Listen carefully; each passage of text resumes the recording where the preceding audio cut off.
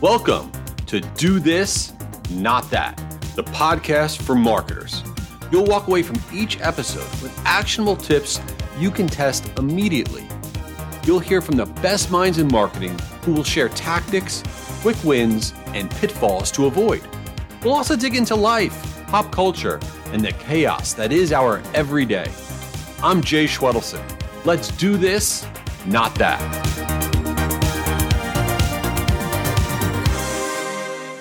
We are back for Do This, Not That. And today, it's finally time we talk about pre-headers. Isn't that going to be exciting? Yes, it is going to be exciting. You might be listening and say, oh, I already know everything there is to know about pre-headers.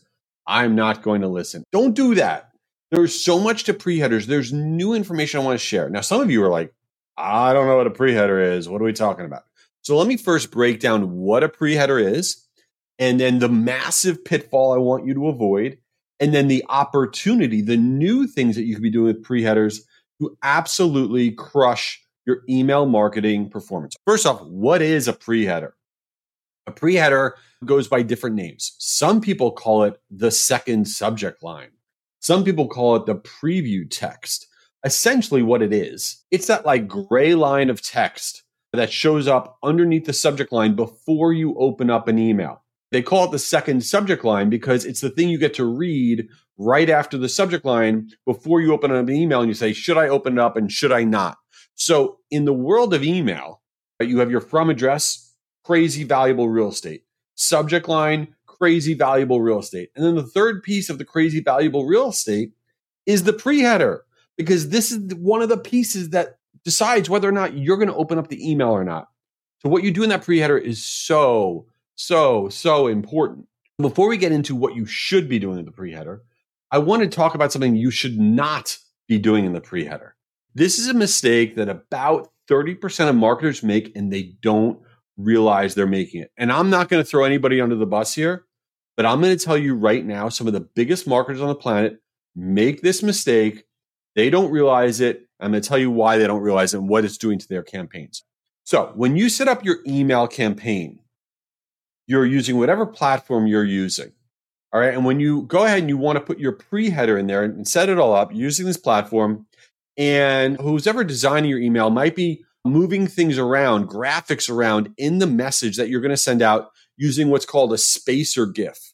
Not to get technical, but they want to make sure that the layout of your email looks a certain way. So they're using all this technical stuff to move around images and all this mumbo jumbo, or maybe using a design platform that does it for you. Doesn't matter. When you go ahead and you send yourself, you set up your email, you have your pre-header, your subject line, all of it.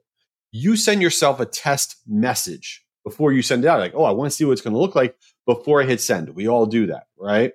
So when you send yourself a test message, where do you send it? You send it to yourself on your desktop. You send yourself a test message, you open it up, and it looks fine, and you hit send. Here's the massive pitfall to avoid that so many marketers are not aware of. When you send yourself a test message and you look at it on your mobile device, on your phone, it looks different than it looks on your desktop or your laptop or whatever. So your phone test message looks different, right? But especially for your pre-header. Because the reason I was telling you before that sometimes you're on your design platform or your designer will do certain things to move around images and whatnot. A lot of times, about 30% of the time, when they move around these images and things, the pre-header that you wrote gets pushed to the back, to the side, or down. And the code for those invisible images will show up in the pre-header by accident. Have you ever gotten an email and the pre-header text looks like code? It looks like a mess. That's because the pre-header got pushed off to the side. And the problem is, when you send yourself a test message, you don't see this mistake on your desktop. It doesn't show up. It only shows up if you look at your test message on your phone. So if you don't look at your test message on your phone, you won't see that issue. Now, the reason that a lot of people make this mistake is they're only looking at their test messages on their desktop.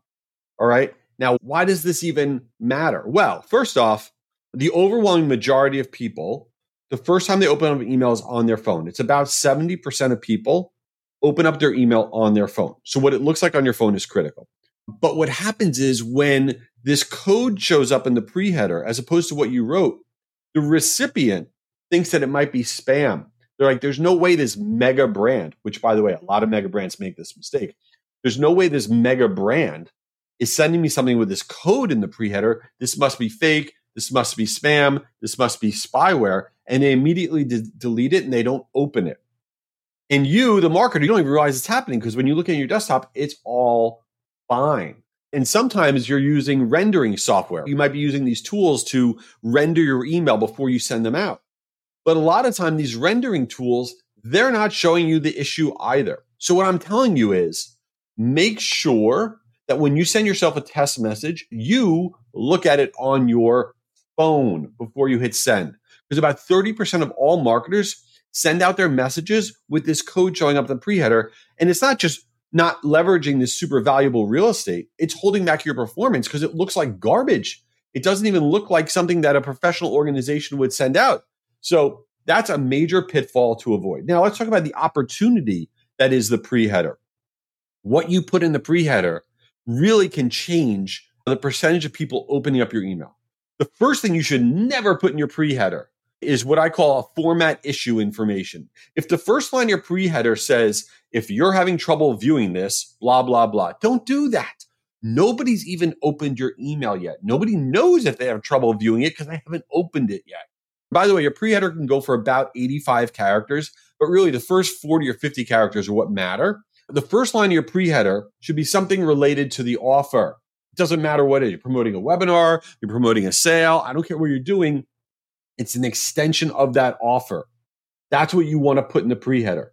The thing that is working the best right now in the pre-header is what we're calling continuation pre-headers. So if you were promoting a webinar, it'd say the 7 HR trends for 2024.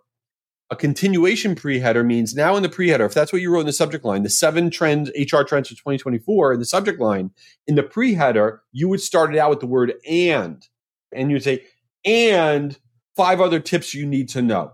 It's a continuation of the subject line. If you're selling our biggest sale of the year on our newest socks, that's the subject line. In the pre-header, you write, plus free shipping on all the orders, plus.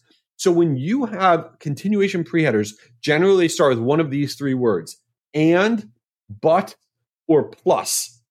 When you have them to start your pre-header, we see overall email open rates go up by about 15% just by starting your pre-header with and, but, or plus.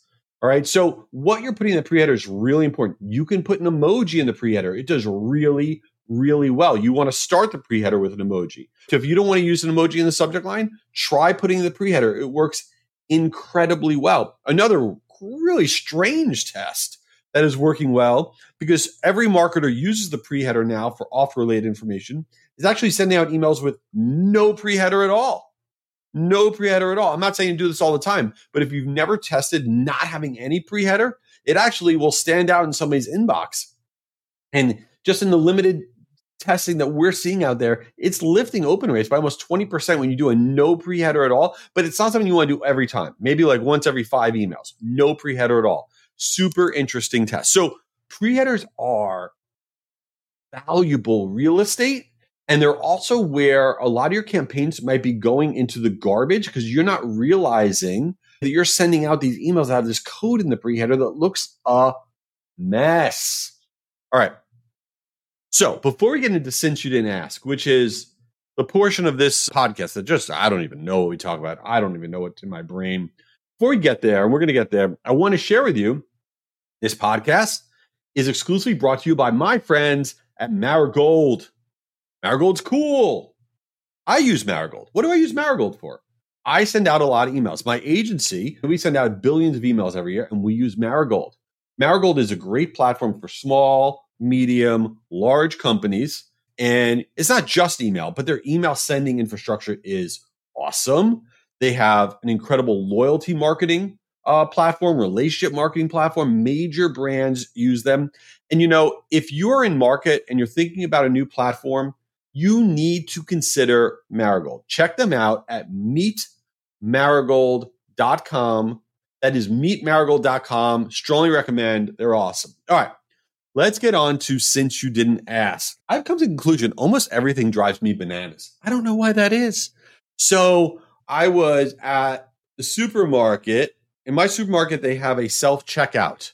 And every time I go by the self-checkout, I always think, oh, this is going to go great. And every time I go to the self-checkout, it goes sideways. I have never gotten through a self-checkout without needing the assistance of a human being. It's totally opposite of what's supposed to happen. So here's what just happened to me. I go to the self-checkout, and I was given a grocery list. My wife gave me a list. Get all this stuff.